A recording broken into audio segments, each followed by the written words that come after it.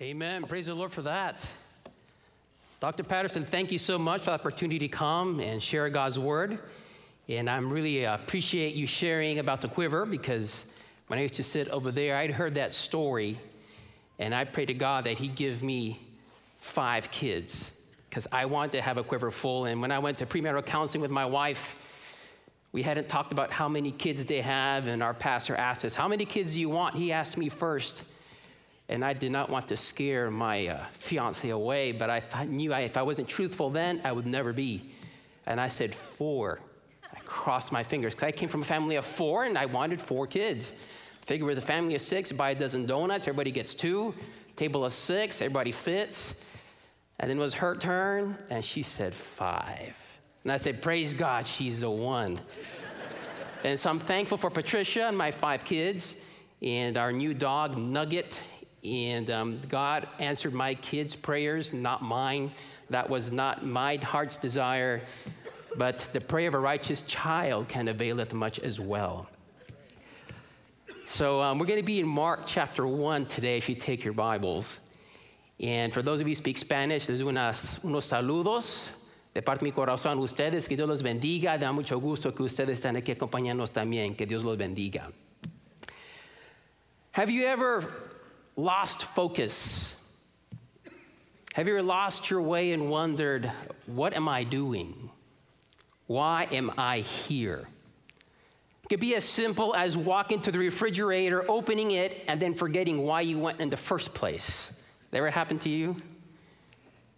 Or like my wife one time, she's standing in front of the refrigerator looking for something. She's looking, and she's just moving stuff, shifting stuff. And finally she says, where's the mayo? I can't find the mayo.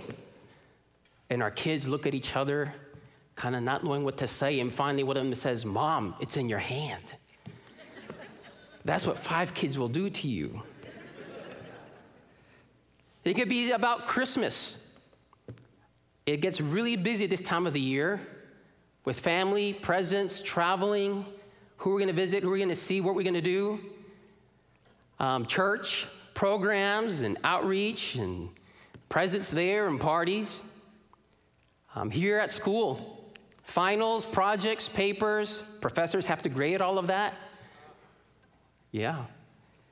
End of the year reports, a lot of things going on. It can also be as crucial to know why we're doing things when it comes to ministry. Why am I in the ministry? Why am I in seminary? What am I doing? Sadly, you can be holding the Bible in your hand while looking around wildly in other places for answers to these questions. Yes. Sadly, it happens to all of us. And I know that because it has happened to me. And if I'm not careful, it can happen every day. Today, we want to talk about how to maintain focus. How to stay focused on what God has called us to do. So go to Mark chapter 1. We're going to be reading from verses 35 to 39. In Mark 1, these are the first days of Jesus' public ministry. And at this point, he's living in Capernaum, apparently with Peter in his home. He's preaching because John has already been incarcerated, imprisoned by Herod Antipas. He's already called his first disciples, and he is already drawing a crowd. So we want to ask 2 questions. How does Jesus maintain focus on his ministry with all the distractions life throws at him? And then we want to see how we can do the same. So let's stand as we read God's word, Mark chapter 1, verses 35 to 39. You can follow in your copy of God's word. I'm reading from the NASB, and it says thus. In the early morning, while it was still dark, Jesus got up, left the house, and went away to a secluded place and was praying there. Simon and his companions searched for him. They found him and said to him, "Everyone is looking for you." He said to them, "Let us go somewhere else to the towns nearby so that I may preach there also, for that is what I came for." And he went into their synagogues throughout all Galilee, preaching and casting out demons. Father, speak to us this morning. We want to hear your word. We want to be touched by your Spirit, not by man. I am only your servant. Transform us today through the power of your word. In Jesus' name, amen. Amen. You may be seated. Just a few observations. First, Jesus prays. Very simple one. Jesus gets up early, gets away, and he prays. This is the day after he reveals his power to minister through miracles. He has cast out a demon through the power of his word. He's teaching with authority. People are like, wow, this guy has authority. And now he goes to a desolate place away from the multitude to pray. It's a desolate place. The word is eremos, which is the same word where John the Baptist was in the wilderness. And it's the same word where Jesus went into the wilderness here before our passage in Mark 1 to be tempted by Satan. He is in the wilderness, a desert, this desolate place. And he seeks this place early in the morning, and Mark kind of redundant, early in the morning while it's still dark, in order to what? Commune with his Father. The text does not say that Jesus found a desolate place in order to recharge his batteries. It does not say he went to go have a retreat. It does not say he took a break to get away from it all. It seems that for Jesus, his rest is in the Father, not in the retreat. We could say that Jesus' retreat is in the Father's presence. And then we also see that everyone's looking for Jesus. The disciples look for Jesus, threatening his quiet time with the Father. The language has a negative tone there. It's kind of like when a parent loses his child in the mall or at an amusement park. They find him or her, and they're relieved, but they're also frustrated. It's kind of like, Jesus, where were you? Everyone's looking for you. Why did you leave us without telling us? This is important, Jesus. These newly called disciples were unfocused. They didn't understand Jesus' mission, or perhaps even worse, they were focused on the wrong thing. It seems they thought that Jesus was going to minister according to the clamor of the people. He's going to put oil on the squeaky wheels of ministry. They thought Jesus' mission was to be dictated by men. The multitude is also looking for Jesus. The previous day, they received physical healing from illness and from demon possession. Now they want more. You blame them? And they can't find Jesus. They went to the house. He's not there. And they're pressing the disciples, where is Jesus? He's nowhere to be found. And we're in need. We want more. So the day starts with Jesus leaving early, going to pray in a desolate place, alone with his Father. Everyone's looking for him to continue his ministry, or at least what they think his ministry should be. And we see in verse 38 and 39, when the disciples find him, he says, let's go. Let's leave the crowd. And Jesus maintains his focus on his mission. Jesus' mission is already in jeopardy from the very onset of his ministry. He's just started. Pressure from the crowd, redirection from his disciples. But because he prioritized prayer, he retreated into his Father's presence. He maintained focus on his mission. Which is what? In Mark 1:14, he tells us what his mission is. Now, after John had been taken into custody, Jesus came into Galilee preaching the gospel of God and saying, the time is fulfilled and the kingdom of God is at hand. Repent and believe in the gospel. This is what he's doing. And then we see in verse 38, 39, he said to them, let us go somewhere else to the towns nearby so that I may preach there also, for that is what I came for. Jesus came to preach not just to one area, one city, but to everyone. He's not distracted. He maintains his focus on his Father's agenda. Jesus had the courage to say no to the needy crowds and yes to his Father. Let us go to the next towns, for this is what I came out for. This is why I came out. Jesus knew without a shadow of a doubt what his next step was. Why? Because he spent time with his Father through prayer. So what do we learn from all of this? A Christian's public ministry is an extension of his or her private prayer life. Imagine, just for a second, imagine if Jesus had done ministry like most of us do it without praying. What would have happened? Well, his public ministry would have looked very different, wouldn't it have? Perhaps he might have delayed action for a lack of insight and direction from the Holy Spirit. Maybe when all those people started knocking on that door that early next morning, if he hadn't gone out to pray, he would have started ministering to them because, well, it must be from God. They're all here. They're needed. You're looking for me. And perhaps he would have stayed in Capernaum instead of going out to where the Holy Spirit had planned for him to go. How many times might that happen to us if we don't spend time with the Father in prayer? Praise God that the second Adam didn't do this, but showed us how to live rightly before the Father. Without the work of prayer, there can be no fruit of ministry. We've heard this statistic over and over again for years now. I don't think it's any better. Over 80% of our churches are either stagnant or in decline. We can talk about many reasons why, but I just want to answer that question with a question. How many of our churches actually pray at our Wednesday prayer services? How many pastors pray with their leaders on a regular basis? Intimate, heartfelt, honest, open prayer time with their leaders. How many elders pray through their membership roll every day? How many pastors show up for association denominational prayer meetings? Not many. You see, prayer is inhaling, and ministry is exhaling. It's easy.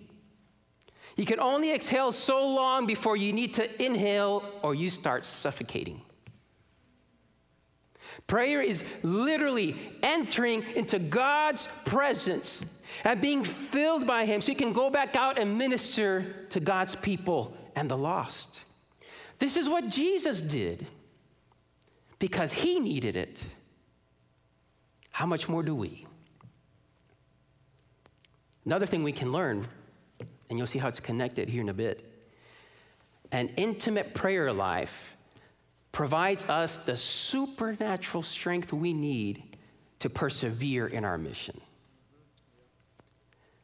Jesus retreated to a desolate place to be alone with the Father, and then, after a long day on Saturday, on the Sabbath, he went to the Sabbath, he went to the synagogue, he taught, he expelled demons, he went back home, he helped Peter's mother-in-law, they had lunch.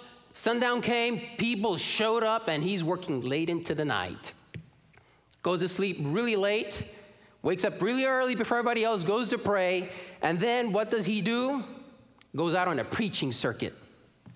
He goes to all the other towns, and he's gone for a while. Why was he able to have this physical endurance? Because of the supernatural strength he received from the Holy Spirit, because he communed with his Father in prayer.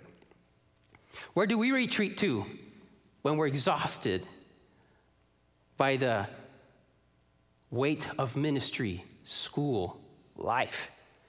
A lot of times we retreat to ourselves. We retreat to our spouses. We can retreat to friends and family, try to find encouragement there. Sometimes we go to the world. We go to nature. Sometimes we go to video games, entertainment. Sometimes we even go to sin just to take a break from trying to live the holy life. Why not go to the Father instead? We may have overemphasized or maybe even understood this whole concept of rest and boundaries for the sake of avoiding burnout. Burnout is a real thing. Do not misunderstand what I'm going to say. God gave us 6 days to work, 1 day to rest. The day to work, the night to rest. And there's a place for that, and we need it. Our bodies need it. Jesus needed it. He was in a sleep during a storm. He was so exhausted. But here's the point. Jesus never burned out because he never stopped praying. He never stopped being in the Father's presence and receiving what he needed to keep going just one more day. After all, he taught us to live one day at a time, didn't he? He had a long day Saturday, but he kept going strong on Sunday. Pastors, we can have a long day on Sunday and still keep going strong on Monday, if maybe we just start our day in prayer. But we also see, learning from the example of the crowd and the disciples, a couple of other things. Most people misunderstand Jesus and his message. The multitude misunderstood Jesus' message, and today's crowd is no different. This is why the prosperity gospel in all its forms is so popular. The focus is on the self. My words dictate my circumstances. I have control over my life. Positive thinking will change my outlook on life.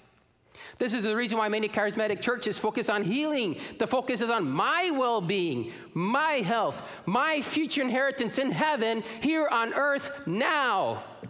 Kind of sounds like the prodigal son story.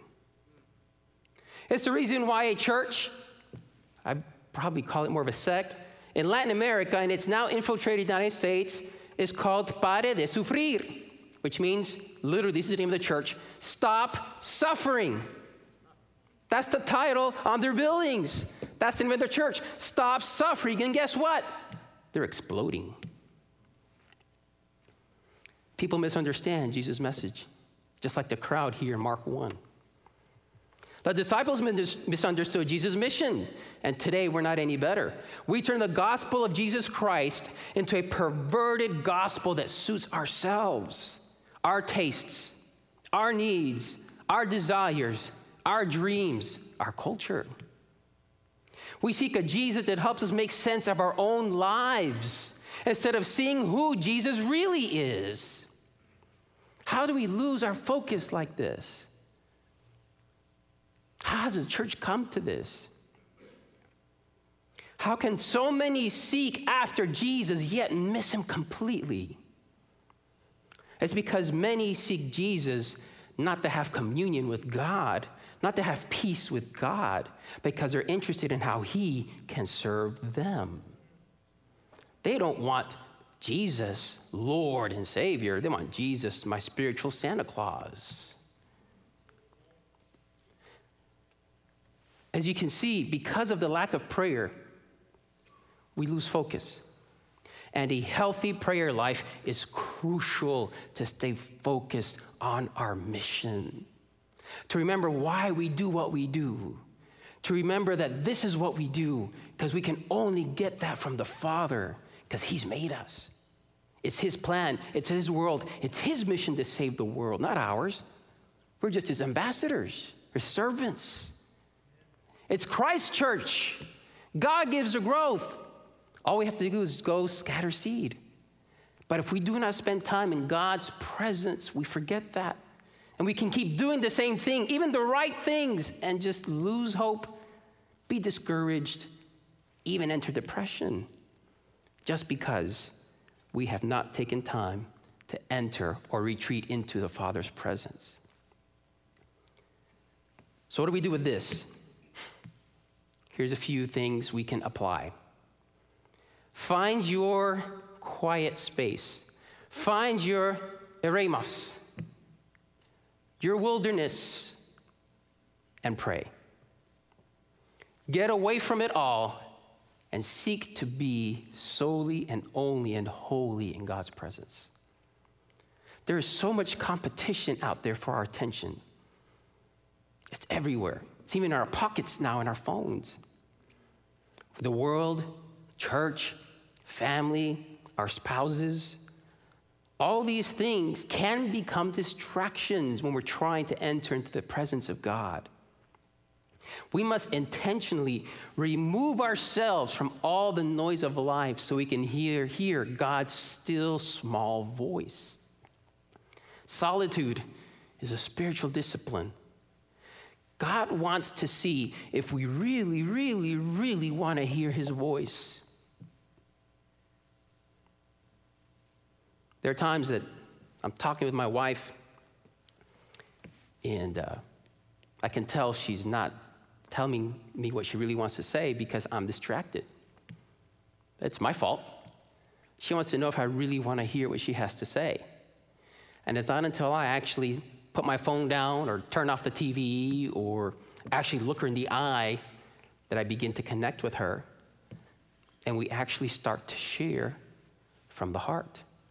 And we actually begin to enjoy our relationship. Finding that quiet place without interruptions can look different for everybody. People talk about a prayer closet. That's great. Some people pray in their car, in the lunchtime, at work, so they can get away and actually have time with God. Some people actually go to their bathroom. You live in a small house. You can't get away. Lock yourself up in the bathroom. Let them think what they want. Praise Jesus. These are not examples I'm pulling off the top of my head. They're church members, actually, in my church that do this because that's the only place they can go. And they want that time with God. Remember, prayer is inhaling, and it's being prepared to hear God. It's a time of refreshing. In Acts 3, verses 19 through 20, it talks about the presence of God is a time of refreshment, of spiritual refreshment. How do you know if you're getting this or not? Well, it's easy. The example I said about talking to my wife, you know, you're aware, you're conscious of when you are talking with somebody, when you're connecting with someone, right? It's no different with God. When you are in God's presence, you will know it. It's not something abstract. It's not even something mystical. You may use that word if you want. When you're in God's presence, we see people in God's presence in Scripture, there is no doubt they know they're in God's presence. They fall flat on their face. They worship God. They're fearful. And it's amazing. And God always shows grace to his people. So you got to get into God's presence. You have to inhale so later you can exhale in your day-to-day life, in your ministry, in your classes. You can give from what you have received from the Lord. Again, if you don't inhale and you're always exhaling, eventually you're going to suffocate. And you're not going to even know why. You're going to be holding that jar of mayo in your hand, looking for the mayo in the fridge, and you don't know. You already have everything God has needed. Everything you need, God has already given you. You just have to want it. You have to take it. You have to retreat into the Father's presence. So let's seek God. Well, I think here in Mark 1, that's the opposite of what we need to do. We don't need to seek God. We need to stop seeking Jesus and start listening to him. Because the crowd seeks after Jesus, and if you read Mark, seeking after Jesus almost always in a negative light. They're seeking Jesus for their own ends, for the way they want God to minister to them. They're not thinking about God and his kingdom. They're thinking about their own personal needs. Romans 3, verses 10 through 12, what does it say? As it is written, none is righteous, no, not one. No one understands, no one seeks after God. All have turned aside, together they have become worthless. No one does good, not even one. We're like sheep that have gone astray. We don't know how to get our way back. We don't seek after Jesus. Jesus seeks us. He's the good shepherd. God is the seeker. There's no such thing as seeker-friendly church. God is the seeker. He's the one who brings us to him. God is our Savior. So listen. He's calling. He's speaking. Be still. Find your place of solitude and listen. Want to practice that? Look at Mark 1:15. Let's listen to what God has to say. Instead of seeking Jesus, he's already sought us. He's given us his word. He's speaking to us. Let's listen. He says, the time is fulfilled. The kingdom of God is at hand. Repent and believe in the gospel. What really matters? Your soul. God's kingdom. Your sin keeps you out. So what does he say? You've got to repent. You've got to believe in the gospel. What does that mean? Take time to go and retreat into the Father, and he'll make it abundantly clear to you. Show him you truly want to listen what has already been revealed. We need to stop seeking and start listening to Jesus. We also need to stop trying to control Jesus and start following him. This is what the disciples did. They were untrained and misguided at this point. It's new for them. And they're trying to tell Jesus what to do, how to minister. Don't turn Jesus into a little personal little Jesus that you put in your pocket and pull him out when you need him. In other words, don't turn Jesus into an idol of your own making in your own mind. Follow him and who he says he is, not who you want him to be and what you want him to do. James Edwards, in his commentary on Mark, says discipleship consists not in attempting to control God's work, but in following God's Son. Have you ever been mad at God? Raise your hand if you have. All right, we've got some honest people in this room. I'm glad. Have you ever doubted his love for you because something bad happened to you or a loved one?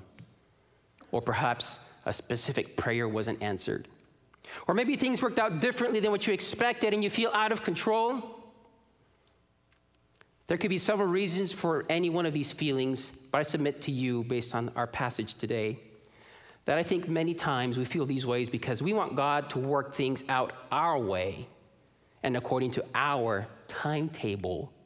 And when our little Jesus doesn't do what we ask him to do, that we want him to do, when we want him to do it, we get mad at him. We want God to serve us according to our whims. We want to control him. Well, Jesus said he came to serve us. Jesus said he came to wash my feet. So Jesus, get started. And we misunderstand Jesus' message, just like the crowd. We misunderstand his mission, just like the disciples here in Mark 1. But you know what? Even the perplexed and misguided disciples, Simon and the others, when they see what Jesus is doing, they don't fully understand. They're like, Jesus, we're leaving the crowd? That goes against every church planting manual out there. When you get a crowd, you start a Bible study, you do a preview service, you get traction, you get momentum going, and you watch that baby grow. Can I hear an amen? But what does Jesus do? He leaves them. Simon is like, Jesus, I don't get it. Jesus could have quoted Isaiah 55, 8-9. For my thoughts are not your thoughts, neither are your ways my ways, declares the Lord. For as the heavens are higher than the earth, so are my ways higher than your ways, and my thoughts than your thoughts. Even though Peter didn't get it, he left the crowd and followed Jesus. He didn't fully understand the mission. At first, he's almost chastising Jesus. But you know what? In the end, he stopped trying to control Jesus and followed him. Let us do the same. Let's follow Jesus in faith even when we do not understand his church planting strategy, his ministry strategy, even when it seems contrary to our common sense, because our common sense is polluted by sin. Remember I said we're going to answer a couple questions. The first one, how did Jesus maintain focus? You already know the answer. By retreating into the Father's presence. Have you remained focused on your mission, on what God has called you to do? Are you doubting why I'm here? Is this worth it? Why am I working so hard, sacrificing so much, and I see so little fruit? It hurts and I want to stop. Are you like the crowd, focused on yourself and your problems and your perceived needs? Or are you like the disciples? They're pressured by the needs of others, pressured by the outside needs of the world, allowing your actions to be dictated by man rather than God. But in the end, regardless of how you felt, follow Jesus anyway. So how do we maintain focus? Let's follow Jesus' example, the perfect example he gave us. Let's take time to inhale. Breathe in the Father's presence. Let's have an intimate prayer time with the Father so we can be ready to exhale. And how many times have you taken a breath during this chapel service? You don't even think about it. It's easy. And we look at Jesus' life and his ministry. He always knew what to say. He always knew what to do. He was always in the Father's will. He always had the strength to keep going. But he was always praying. And it wasn't just a quick prayer, God bless my burger before I eat it. It was true, intimate communion with the Father.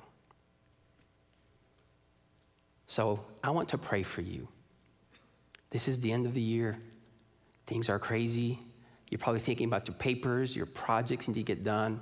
Professors are not anxious to read them, I assure you, because it's work for them also. Reports, administration that has to do end of the semester, end of the year. At church, you got stuff going on. Family, you got stuff going on.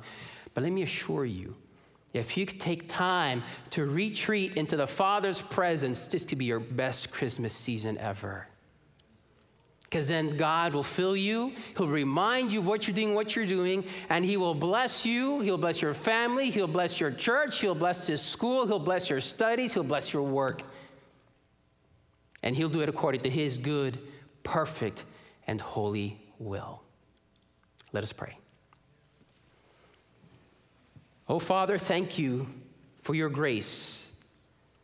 Thank you, Father, you've given us everything we need. We have your word that lights our way. We have your spirit that, Father, fills us with life.